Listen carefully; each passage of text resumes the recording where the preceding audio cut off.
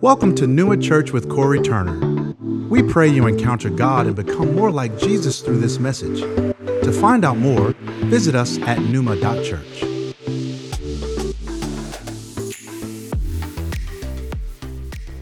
I want to invite you to go with me to Matthew chapter 21. Matthew 21.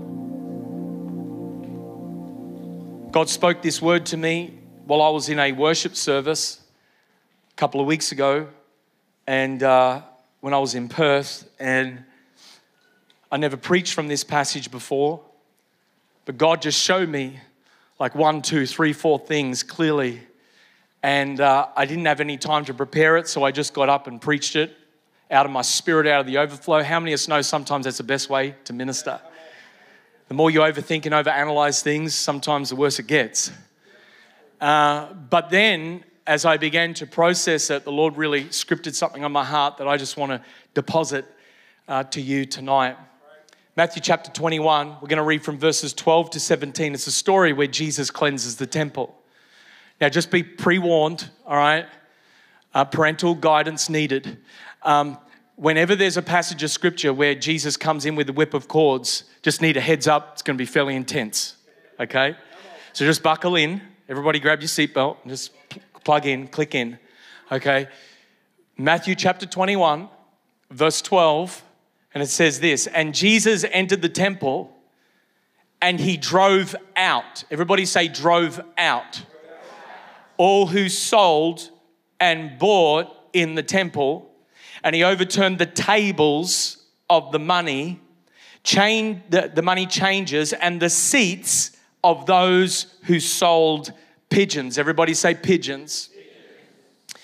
And he said to them, it is written, my house shall be called a house of prayer, but you make it a den of thieves and robbers. Implying if we make God's house anything other than what his Father's house is intended to be, we rob people of something. We steal something from people. And the blind and the lame came to him in the temple, and he healed their sick. He healed them. But when the chief priests and the scribes saw the wonderful things that he did, and the children that was crying out in the temple, Hosanna to the Son of David, they were indignant. They were angry. They were upset. They were hostile. And they said to him, do you hear what these are saying? And Jesus said to them, of course I hear. Yes, have you never read, out of the mouth of infants and nursing babies, you have prepared praise. And leaving them, he went out of the city to Bethany, and he lodged there. Tonight, I want to speak to you on the subject of pigeon religion. Pigeon religion. Do you know in the Florida Keys, there is a popular fishing island called Dove Key. And it's called Dove Key because turtle doves used to nest there. And so people would come from all over the place to the Florida Keys, to Dove Key, to fish and to witness and see the turtle doves that nested there on the island. But over the last couple of decades, pigeons have taken over Dove Key. Pigeons have taken over the island. And pigeons and doves look very much the same, but they are totally opposite in nature. You know, when it comes to Jesus, he is likened to a lion of the tribe of Judah. Our adversary, the devil is also likened to a roaring lion that is prowling around looking for someone to devour. Both Jesus and Satan, Lucifer, have been likened to a lion, but they are of two opposite natures. One nature is to devour, the other nature is to deliver. Pigeons and doves are of the same family, but their natures are completely opposite. Pigeons can be easily domesticated, manipulated, and controlled, but not so a dove. You need to take much care, gentle care when it comes to a dove, and generally a dove will just fly off on you. In fact, doves are so sensitive. Have you ever been at a funeral where they've released doves and it's a beautiful moment? Unfortunately, on social media, I saw a funeral where the dude was holding on to the dove for so long, the poor dove had a heart attack and he threw the dove up into the air and the dove just went up and fell back down again. True story. They're so sensitive, right? Poor thing had a heart attack, right? It's not a good thing at a funeral when the dove who's supposed to represent life dies. Pigeons are territorial.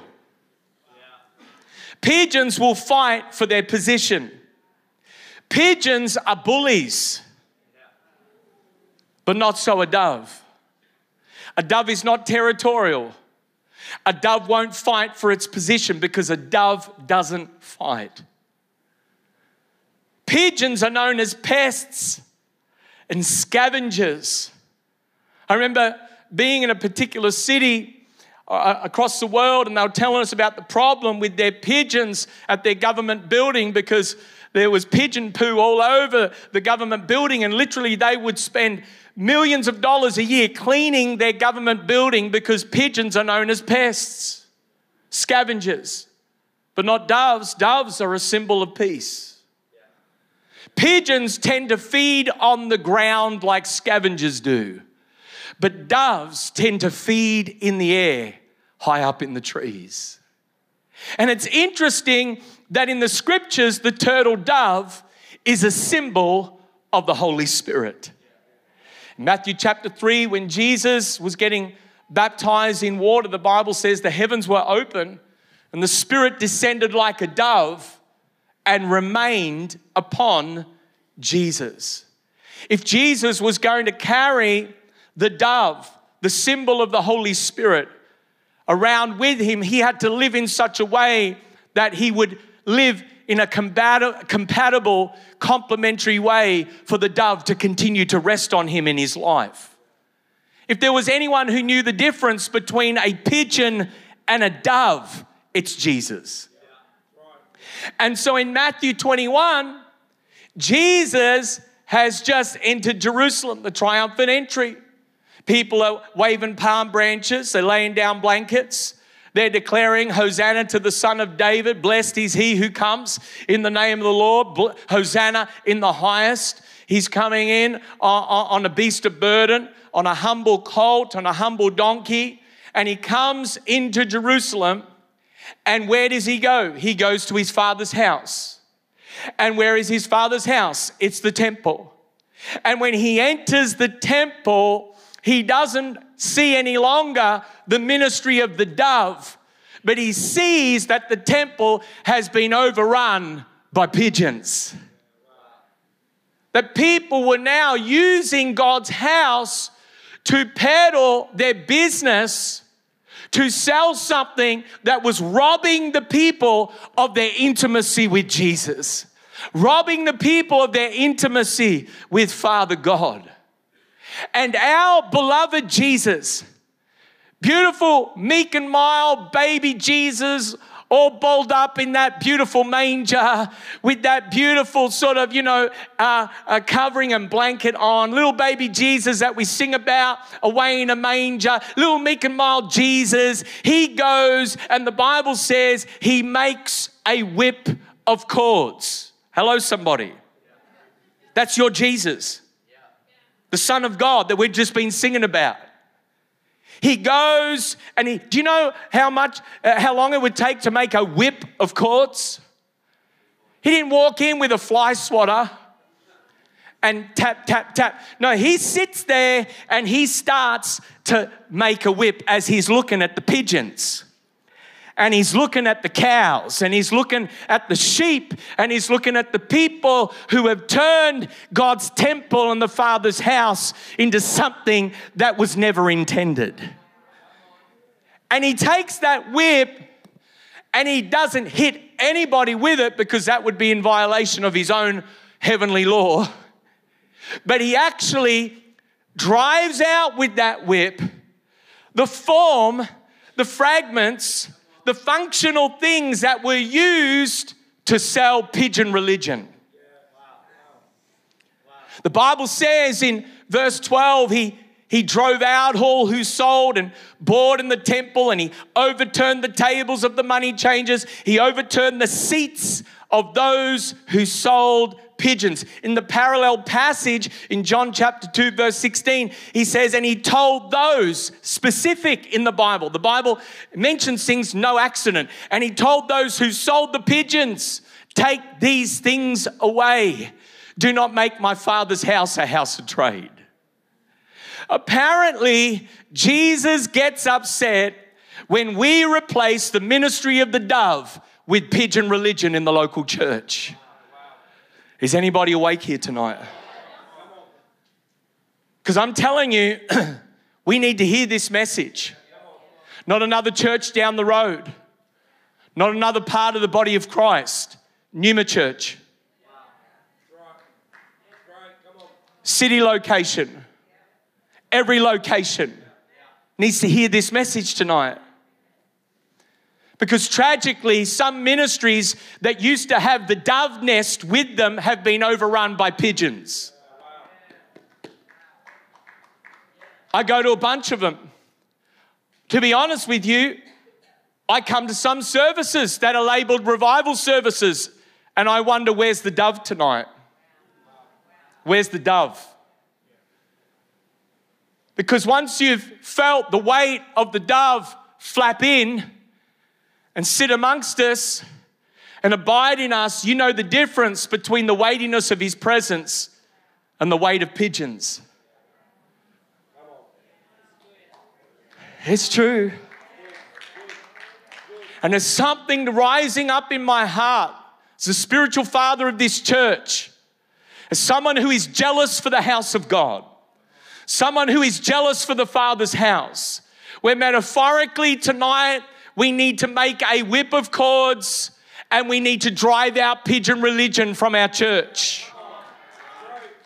We need to drive out pigeon religion from our lives. We need to drive out pigeon religion. We need to know how to do that. You know, a week before the outpouring here, late August last year, the Holy Spirit said to me, not everything my church is doing, I am in. One of the scariest concepts, ideas that we need to wrap our head around is that we can actually do a whole lot of good activity, ministry things, and God might not be in any of it. I'm conscious of it all the time. I'm so sensitive to the Spirit that I want to be so guarded about what it is that I'm doing. The Bible says in John 5:19, and Jesus is perfect theology. Jesus is our pattern. Jesus is our example. Pastor Simone this morning preached a brilliant message on an unshakable kingdom, but the emphasis was Jesus, Jesus, Jesus, Jesus, Jesus all the way through it. And we say, I'm a follower of Jesus. Are we really, or are we following church trends? Are we really, or are we following our feelings?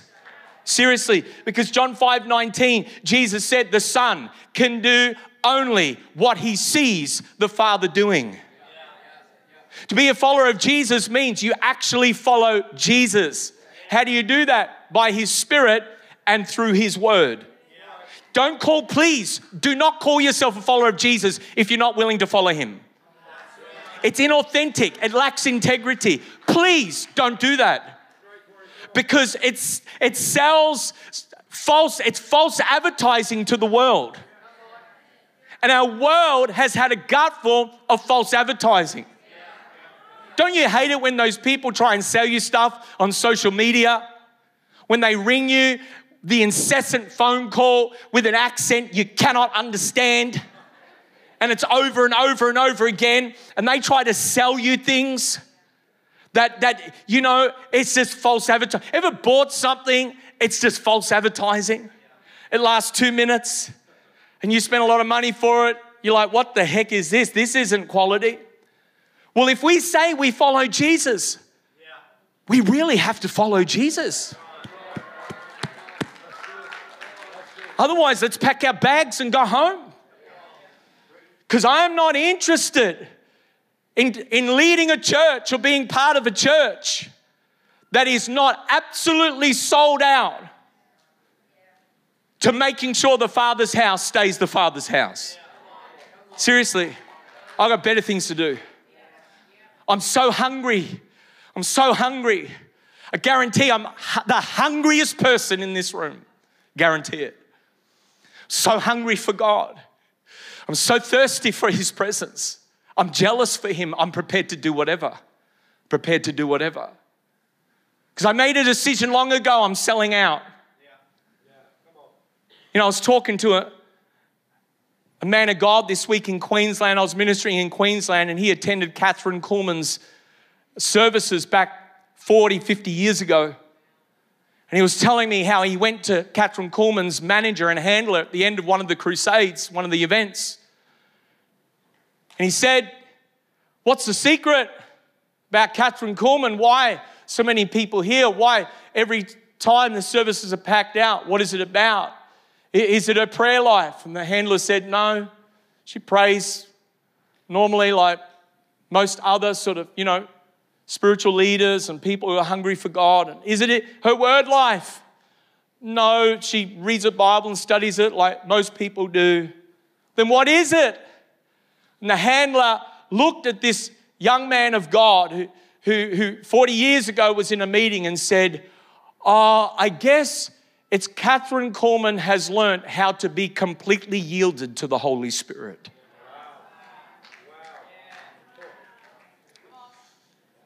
It's your yieldedness that determines your fruitfulness. It's how abandoned you are, how sold out you are, what you're willing to sacrifice. There are lots of people who have desire and vision for God to do things in their life, but there's no correlation of sacrifice. There's no commensurate sacrifice. So put yourself out of your misery and don't wish for things if you're not willing to sacrifice for it. Don't put yourself through the torment and pain of wanting something that when it really push comes to shove, you'd prefer pigeons than the dove. Is He speaking to anyone tonight? The Lord said to me, He said a week before this outpouring, "I'm only going to go where I'm hungered for, I'm sought after, and I'm sacrificed for." I preached all over the world, and let me tell you something, just because a building has a church name on the front door doesn't mean the dove lives there. No, it could be overrun by pigeons. The Bible said the Apostle Paul had a revelation, 2 Timothy chapter 3 verse 5, that in the last days, how many of us know we're in the last days?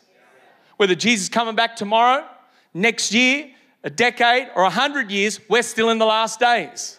We're in the last of the last days because that was 2,000 years ago. He saw this prophetic prediction. How many of us know we could be in the last days? And he said, in the last days, people talking about believers now will have a form of godliness but deny its power. So they'll look like a dove, but in fact, they'll be pigeons. They'll look like they've got the substance.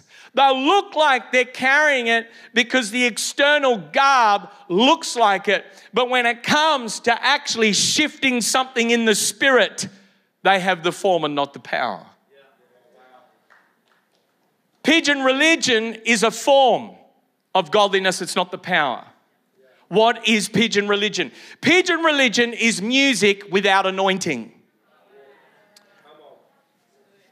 How many of us know you can listen to something on, iTunes or Spotify or whatever, and it be completely perfect musically, but there's no anointing on it. You can go to a concert. I've been to many concerts where people who are talented spent a decade in a room perfecting their craft, and you can admire it and appreciate it, but there's no anointing on it. There's no person and power of the Holy Spirit on it. You know what I love so much about tonight? It wasn't just music, it was anointed. There was a weight of God's presence here. What's pigeon religion? Pigeon religion is worship without intimacy. It sickens God when Christians who should know better turn up to the same service and with their hands in their pockets and they just look around at the show. And the worship's happening, but there's no intimacy. It's when preachers are checking their social media posts before they get up and they're checking their phone. Then they get on the platform and it's all Holy Ghost then. But what about when we're worshiping? What's pigeon religion? It's preaching without revelation. It's information without impartation. It's saying a bunch of things, but there's no weight. You see, I feel the weight of heaven in this room tonight. There's no weight. There's no hammer that breaks the rock in pieces. What's pigeon religion? It's meetings without presence. Christians love meetings. We love meetings. Oh, we love it. Particularly revival services, we love it. But if we just have meetings and no presence, what's the point? Pigeon religion is passion without wisdom. I praise God for passion. I thank God for youthfulness and passion that sort of, breaks open our understanding of atmospheres and pressing in. But here's the deal. It doesn't say by passion God builds a house. It says by wisdom. And passion's a good start. It'll get you through the front door, but it's got to have some wisdom added to it. I mean, a lot of passionate young believers can't cast out a demon out of a sock. Seriously. I meet a lot of passionate believers that can't hear from God. Now, I applaud the passion. It's amazing. But guys, we have got to grow into maturity. We're going to move far past the infancy of just passion, and we're going to take that passion and we're going to grow into the fullness and measure and stature of Jesus Christ. There comes a point where the preaching, the teaching, the messages, the prayers, the intercessions, the team advances, the equipping, the school of the Spirit must take us into a greater dimension, a greater measure. What's pigeon religion? Pigeon religion is busyness without prayerfulness. If you are so busy that you've got no time to pray, you need to repent tonight. You really do. And of all the people that probably need to repent, it's the pastors and leaders that are in the room. Because you're so busy doing the work of the ministry, you've forgotten what this is all for and who this is for. What's pigeon religion? Pigeon religion is smoke without fire. And someone once said, when you've been birthed in fire, smoke will never do. We don't just want the lingering embers or the smell of smoke. No, I've got to live in that consuming fire. Simone talked about it this morning. He is a consuming fire.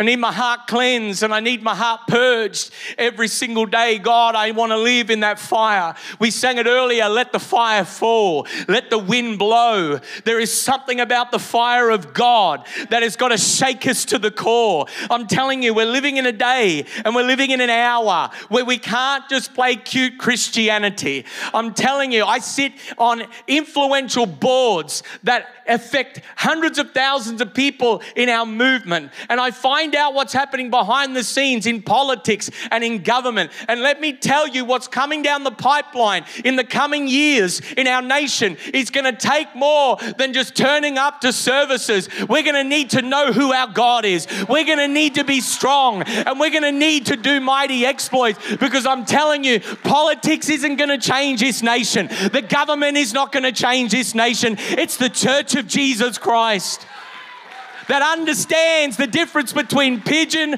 religion and the ministry of the dove. It's going to take more. We need to be unsettled. We need to be shook up. We need to be confronted. We need to be challenged, because the default of our flesh is to retreat to apathy and complacency. I want to tell you, church, what we've tasted is beautiful. But if we just look back and say, oh, wasn't that great for them? But we don't understand. There's always more in God.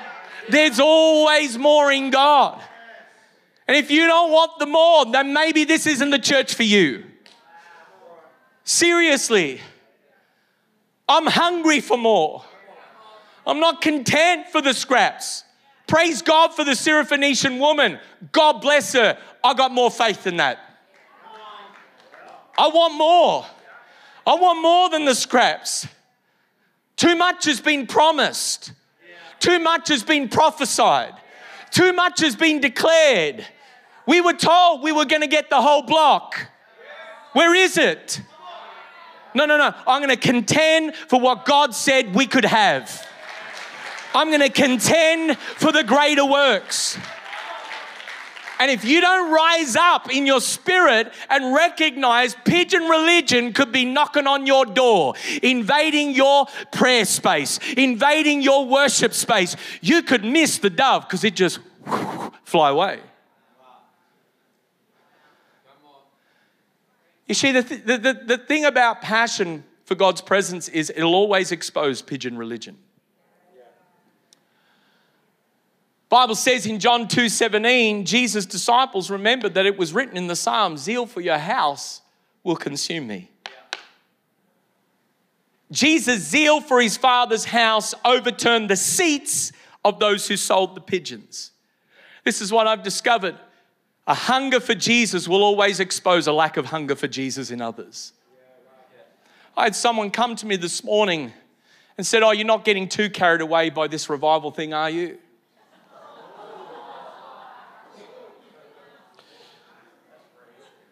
Oh, that's like a red rag to a bull, man. I'm just trying to keep my blood pressure down as I repeat that. I had someone come up to me this morning at the end of the service and says, oh, there's a lovely spirit here, isn't there? Oh, a lovely spirit. Jesus died for more than the church to have a lovely spirit. Yeah. No, he died, and the same spirit that raised Jesus from the dead lives in you. If we're getting people coming here saying you're not getting too carried away about revival, are you? And gee, there's a lovely spirit here. Pigeon religion could have got into the building. And we're going after it tonight. Never let your lack become the measuring stick for someone else's experience of God. Because this is what happened in this passage. The chief priests and the scribes were indignant at childlike faith that was waving palm branches, throwing blankets and saying, Hosanna in the highest. They were upset that there were people demonstrating their expression of worship and praise towards Jesus. You know, the religious spirit will always attack childlike faith. But it's only childlike faith that can access the kingdom of God. And if you've ever been offended by God moving in someone's life because of their hunger and their outward demonstration, maybe God's trying to reveal the complacency and apathy in your heart. Because God will often move in ways that offend our minds to reveal the lack of hunger in our hearts. I watched my 59-year-old mother pass away, and over 6 weeks, I saw the first sign of impending death is she lost her hunger. The first sign of complacent Christianity, a pigeon religion church, and believers that are self-satisfied and not hungry for the presence of God, is they lose their hunger and their passion for His presence. Prayerlessness stops bothering them. They begin to tolerate and justify secret sin. They begin to excuse themselves from going to prayer power meetings and to being in that secret place with God, because now apparently they can do this on their own. This is why I love everybody like Jesus did, but I never listen to a complacent believer tell me what God is or isn't doing in the earth today. I want to be honest, it's embarrassing to have some Christians critique revival in Asbury as if they own the market share on revival. It's embarrassing. And the danger of social media is that social media has given every person with a ridiculous opinion a soapbox to air their perspective to the world, that albeit ignorant and uninformed. And people, even in our own church, let alone in the wider body, embarrass themselves when they think that because they own the market share on what God is doing or not doing today, they critique and evaluate the move of God. Let me tell you something. God never asked you to evaluate Him. God asks you to experience Him. This is one of the things that's got to get broken off your life. This armchair expert evaluation of this and that.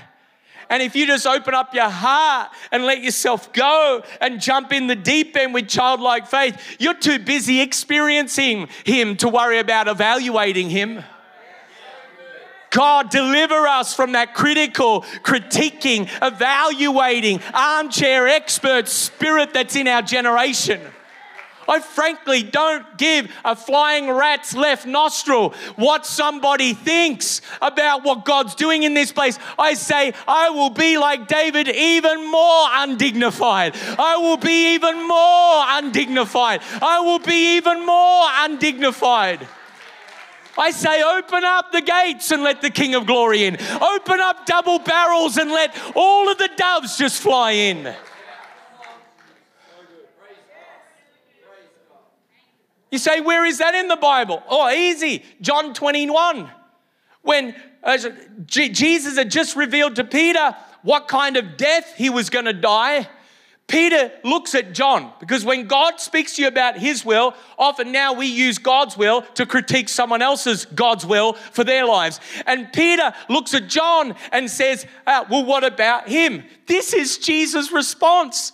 He says, if it's my will that John remains until I come, what is that to you? This is what he said. The Bible is like stand-up comedy. He goes, Peter, you got your eyes on the wrong thing. You follow me. In other words, don't concern yourself with what God wills for someone else's life. Don't concern yourself with what God's doing, someone else's ministry. Get your eyes back on Jesus, the author and perfecter of your faith. And what did Jesus do after He overturned the seats of those who sold the pigeons? He restored the altar of prayer back at the center of temple worship. If you listen to most 99% of my messages, I come back to exactly the same thing. Because I've had a revelation. My Father's house shall be called a house of prayer for all nations. Oh, Jesus, burn this into our heart. How many of us know Jesus said, it's my house? I'm jealous for His house. And so it's not our house, it's His house. So we've got no permission to change what the Father's house is for. Colossians 1:18, it says Jesus Christ is the head of the body, the church. He is the beginning, the firstborn from the dead, that in everything He, Jesus, might be preeminent. You know, if Jesus is the head, we don't get to build the church after our image. Only God's. Jesus said, my Father's house is a house of prayer for all nations. And tragically, the modern church has made the Father's house everything but a house of prayer. And I've got authority to speak to this. One, because God's given me authority in this house to speak to things like this. But secondly, because I get invited to go right across the body of Christ and I see the whole gamut of things. And this is what we've done. We've turned the local church into a community center,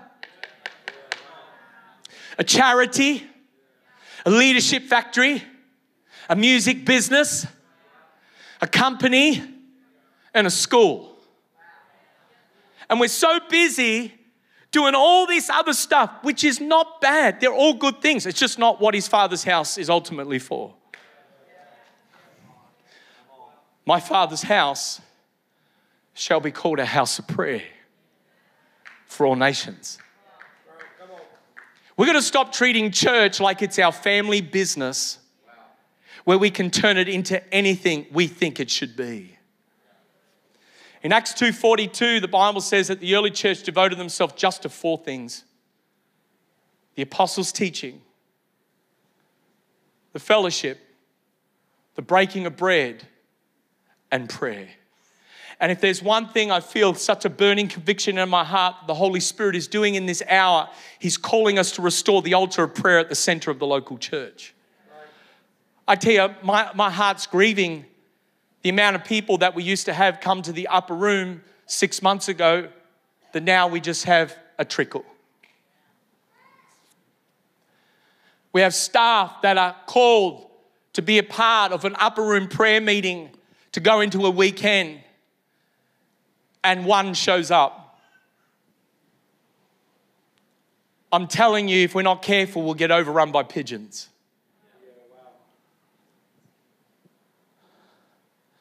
Because when a church doesn't have prayer at the center, it gets overrun by pigeon religion. You know, we're so prayerless as a generation that we've actually got to teach and disciple a new generation how to pray. We've got more biblical resources than ever before, and yet we have more people ignorant of the truth of God's word than ever before. Why am I preaching like this? Because you can't preach a message on a passage called Jesus cleanses the temple and not in the spirit make a whip of cords and say, God, cleanse my heart. Cleanse this house of pigeon religion. What happens when the altar of prayer is restored? It's so beautiful. When Jesus cleanses, he drives out all those who sell the pigeons. By the way, he loved them, but they were misusing God's house for something else. You can love people and still say, no, we can't, we're not tolerating that. As for me and my house, we will serve the Lord. What does Jesus do after he restores prayer at the center of the Father's house? Broken people get drawn to his presence. The Bible says in verse 14, and the blind and the lame, oh, I love it. They came to him in the temple. Let this house be a house for the blind and the lame. It's time we got some more blind and lame people in here. God, give me some blind and lame people. Thank you, oh God, for those who, Lord, can see. Lord, but I'm asking that you would send us to the blind and the lame and that they would come to you in the temple of our hearts. It wasn't until after prayer was restored that the broken encountered his presence. No, I think it's good. You know, we have an evangelist, we have an evangelistic ministry. But for all of our emphasis on getting outside the 4 walls of the church, we better make sure we've got some presence to take to the people. You know, I was in a pharmacy in Perth, the city of Perth, 2 weeks ago. I literally walked out of a revival service that went for 3 hours in our Neuma, Perth West location.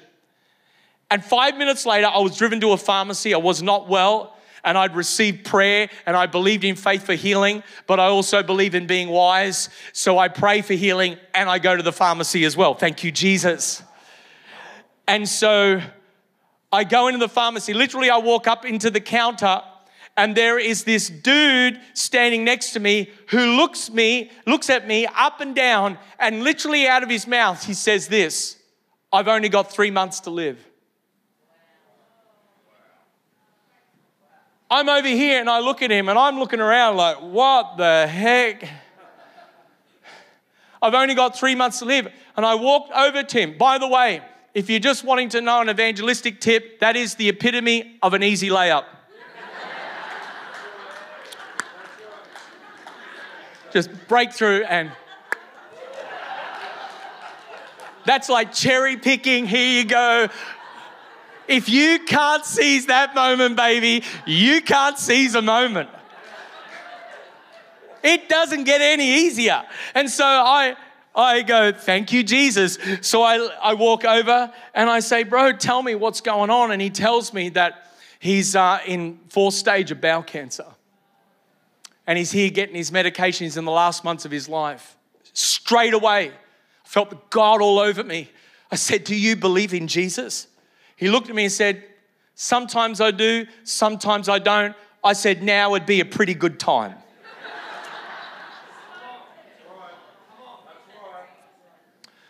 I said, because I've just come from a service where we saw people's backs healed and we saw people's legs healed. And I've been praying for hundreds of people the last 6 months, and they've been getting healed. Blind eyes are opening. Cancer patients are getting healed.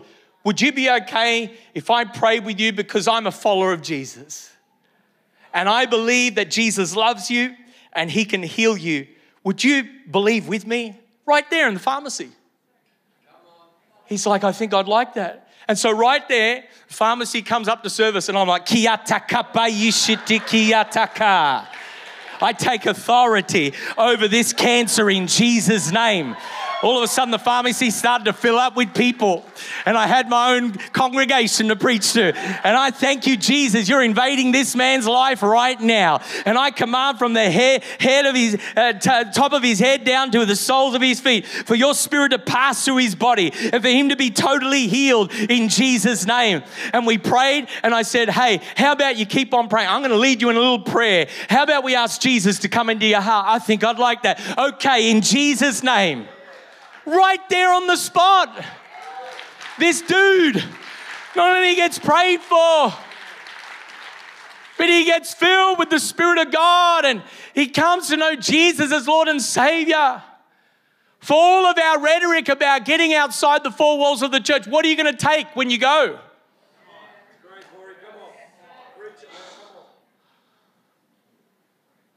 Because a lot of us at times, not in a condemning way, not in a shaming way, but in a challenging, good challenging way. We're like the disciples when the Father in Mark 9 brings his tormented boy and wants us to minister healing to the boy. But because we haven't spent time in the secret place, we haven't restored the altar of prayer at the center of our lives, we got no oil to give. And the Father he's desperate. People are desperate for God to touch them and minister to them. And God can do anything and go anywhere and be anything. He's omniscient, he's omnipotent, he's all powerful, he's everywhere present. But he wants to use you. He wants to use me. We are the body of Christ. We're his eyes, we're his hands, we're his feet, we're his patellas, we're his scapulas, we're his mouthpiece. We're his heart, we're his body. If we don't carry oil, if we don't grow in prayer, we're not going to have any presents to give away. And Jesus comes down from the Mount Transfiguration conference and he's like, what? The chaos has broken out. The kids are up to no good again. What's going on? Your disciples, your followers couldn't minister freedom to my son. And there's a world that looks at the church and says, stop telling us what you're against. Can you minister freedom and healing to my son, to my daughter? Stop telling us and voting for all the things that you're against. I want to know, what are you for? What are you for? I don't want someone to walk away unchanged. I want them to encounter him. Jesus came and said, "Oh, you have little faith." Which, if all you need is a mustard seed, it means I had less faith than a mustard seed. And Jesus ministers to the boy. And in the back green room, away from the crowd and the spotlights, they're like, "Jesus, why the lack? Why couldn't we cast the demon out of the boy?" And said, "Oh, there are some problems, there are some demons, there are some things that will only be driven out by prayer." Which means they needed more time in his presence. Lord spoke to me this week and he said, "Son, no one else is going to take responsibility for your intimacy with me. No one else is going to fight for it. No one else is going to just give you hours in the day. Hey, would you like to spend," imagine if your boss came to you and said, "Would you like to spend 3 hours of your work time with Jesus?" You'd be like, "Stagger me. Wow, you mean you're going to pay me?" Your boss is not going to do that, man. Maybe I will to my team, but your boss won't. Why? Because your boss wants you to do their work. And how we steward that work is a living witness of our faith in Jesus.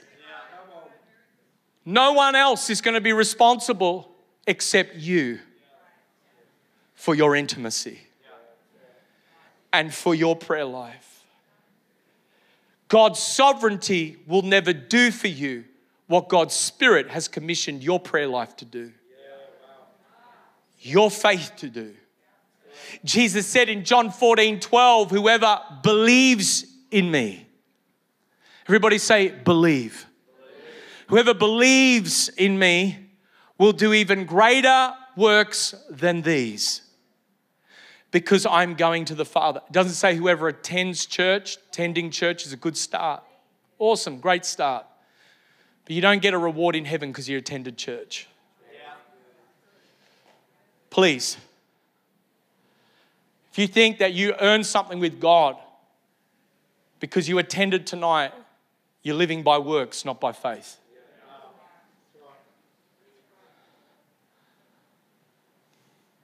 Whoever believes, whoever believes, whoever believes, whoever has faith, whoever believes will do even greater. Who do the greater works go to? Whoever believes. How do you build your faith? Prayer and word. Prayer and word. Prayer and word. Prayer and word. Step out in faith. Prayer and word. Be obedient. Prayer and faith. And you never graduate until you stand before him and say, "Thank you, I'm spending all eternity with you." You never graduate. There's never a day that you don't need prayer and word. Prayer and word. Prayer and word. There's never a day you don't need to hear. Faith comes by hearing, hearing by the word of God. There's never a day. And when we encounter God's presence, here's the deal. This is why I'm so jealous about guarding and hosting the presence of God here. It leads to a manifestation of the power of God. The Bible says the blind, the lame came to him in the temple and he healed them. So prayer was restored. The pigeons were sent out. The blind and the lame and the broken came to the presence, and power healed them. You know, a powerless church presents to the world an inferior view of who King Jesus is. And we've got to, hear me, we've got to restore the altar of prayer back at the center of our lives. Which means this: when it gets to 10 o'clock at night and you're tempted to keep watching Netflix and sleep in again in the morning, you turn Netflix off. And you either go into your time with the Lord and you say, God, meet with me tonight. Or you go to bed and you wake up early and you say, God, meet with me this morning. You switch it off.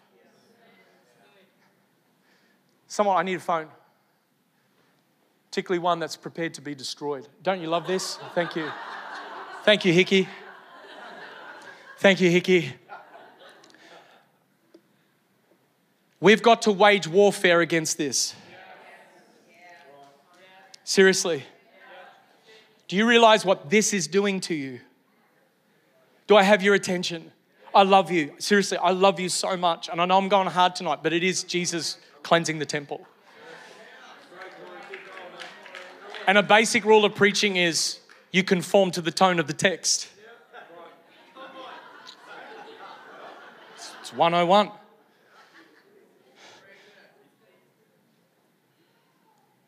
There's something called sin crouching at your door. It's your phone. And this is a portal, this is a gateway, this is a doorway into all manner of vices.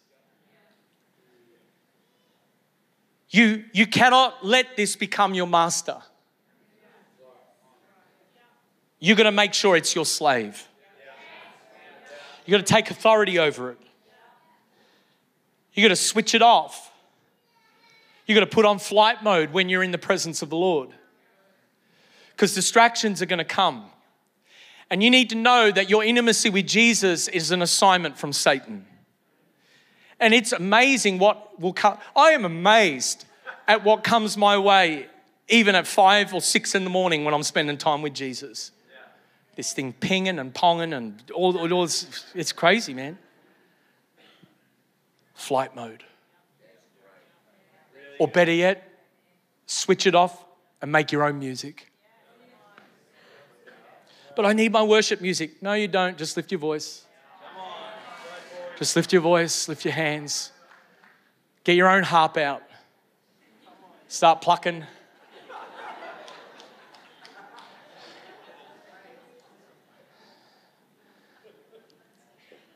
This thing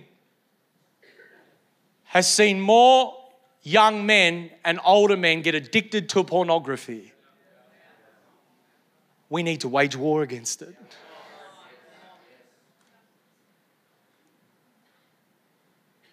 I feel God all over this tonight, I'm telling you.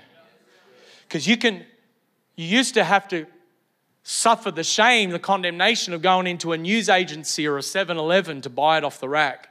Now it's just right there in front of you.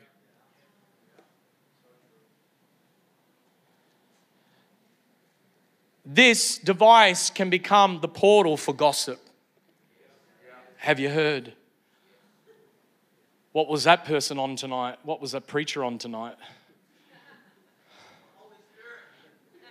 Exactly. And this becomes a tool for sin. It distracts you. Stan, Optus Sport. What are some other? KO. Apple TV. It's not designed to help you in your relationship with Jesus. In fact, you talk to the CEO of Netflix, his sole purpose is to actually steal sleep from you at night. He's been quoted as saying that. Am I getting all like old school holiness preachers saying you can't watch TV and you can't do... No, I'm saying freedom is a responsibility.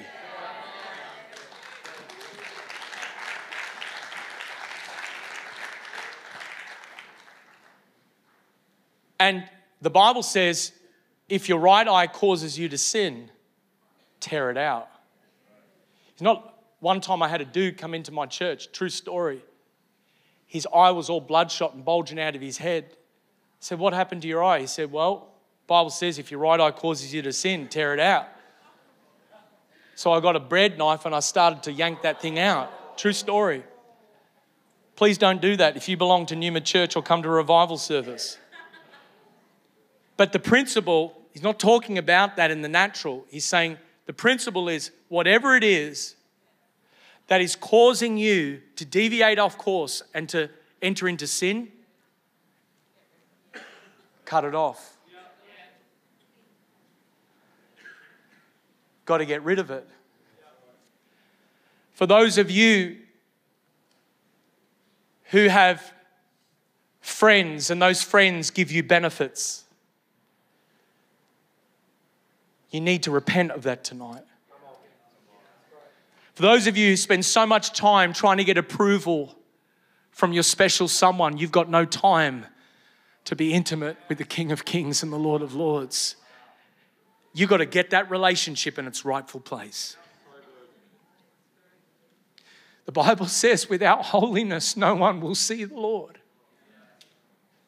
Blessed are the pure in heart, for they shall see God. God is jealous for this house. This house has not survived or lasted 98 years because of pigeon religion. It's because we keep sending the pigeons out.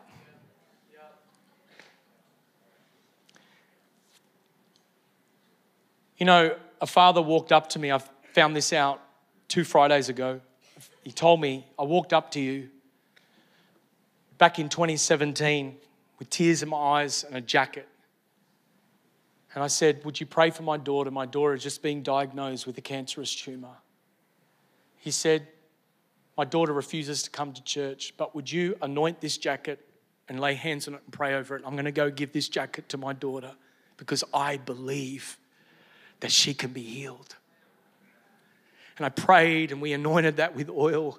And he told me, I didn't know. He told me on Friday, 2 Friday nights ago, he said, I went and gave the jacket to my daughter. She didn't even wore it. She just touched it.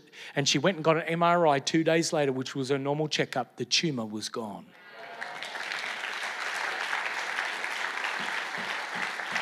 The tumor was gone. Do you know what preceded Super Bowl Sunday, before all the waves of miracles, outbreak of the Spirit and all that God has done over the last 6 months? You know what preceded it? Was a cry during COVID. God, will you not revive us again? And we were forced to. God, I don't want another COVID, but Lord, would you bring us to a place of wanting to be on our knees again? Will you not revive us again, oh God, that your people may rejoice in you?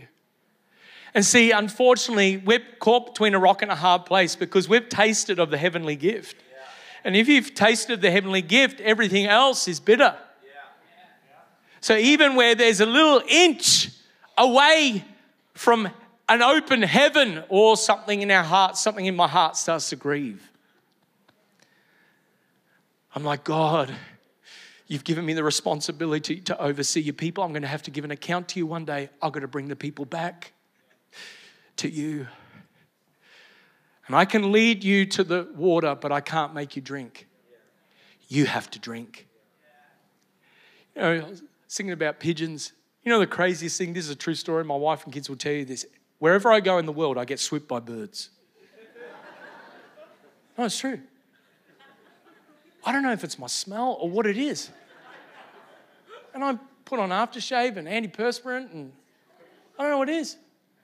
I've been in the middle of the Czech woods at 4 a.m. in the morning because in summer over there, it gets dark at 11 and it's light at 4 a.m. And I was preaching at this festival and I'm running through the woods.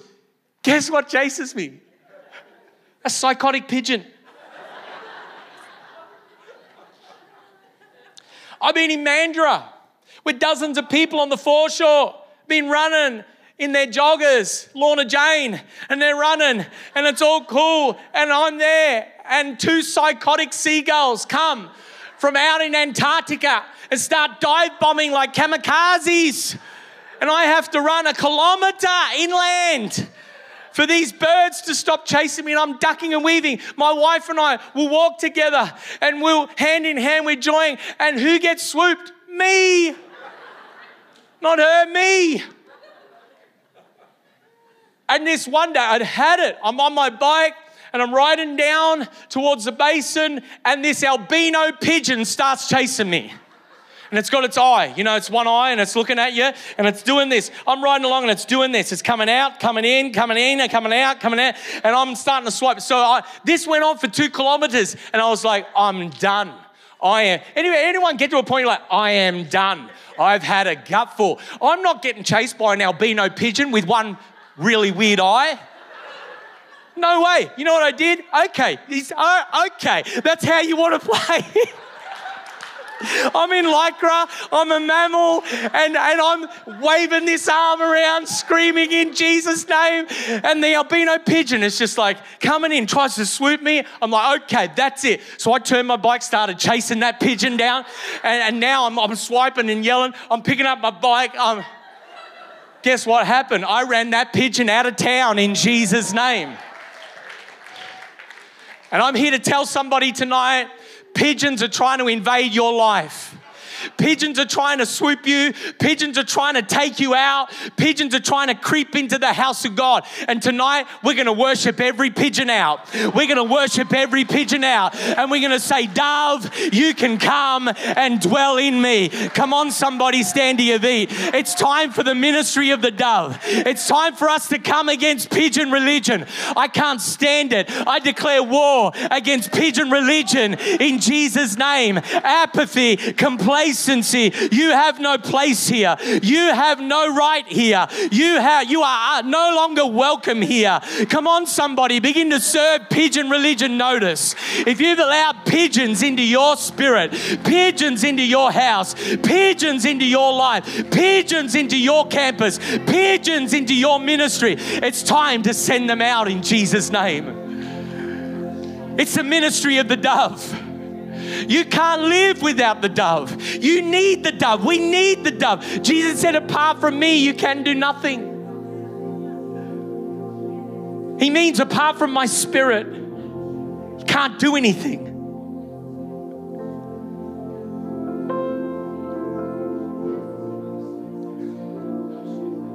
Oh God, deliver us. Deliver the church, Father. Of pigeon religion, Lord, your heart's breaking.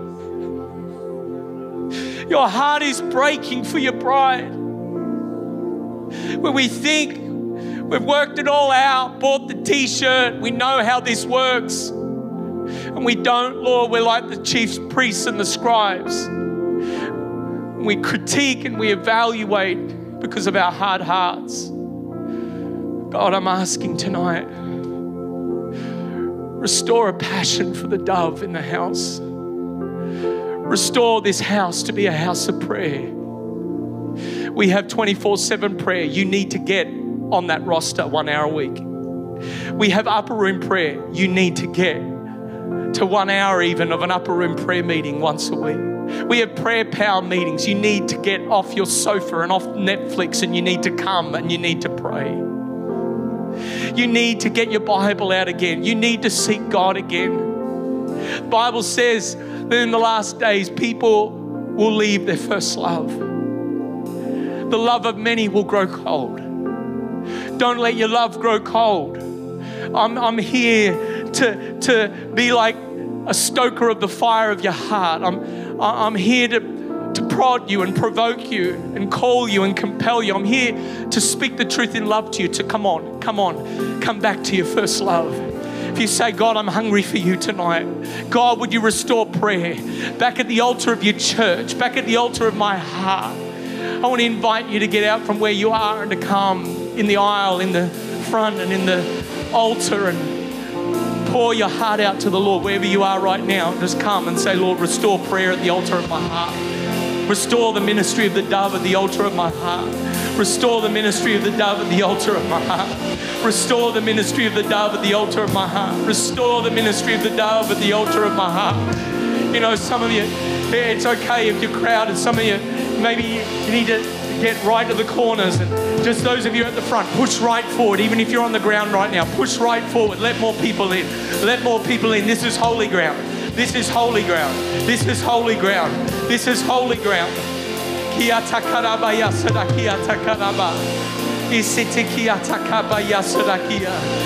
God, just begin to cry out to Him. Restore the altar of prayer in my heart.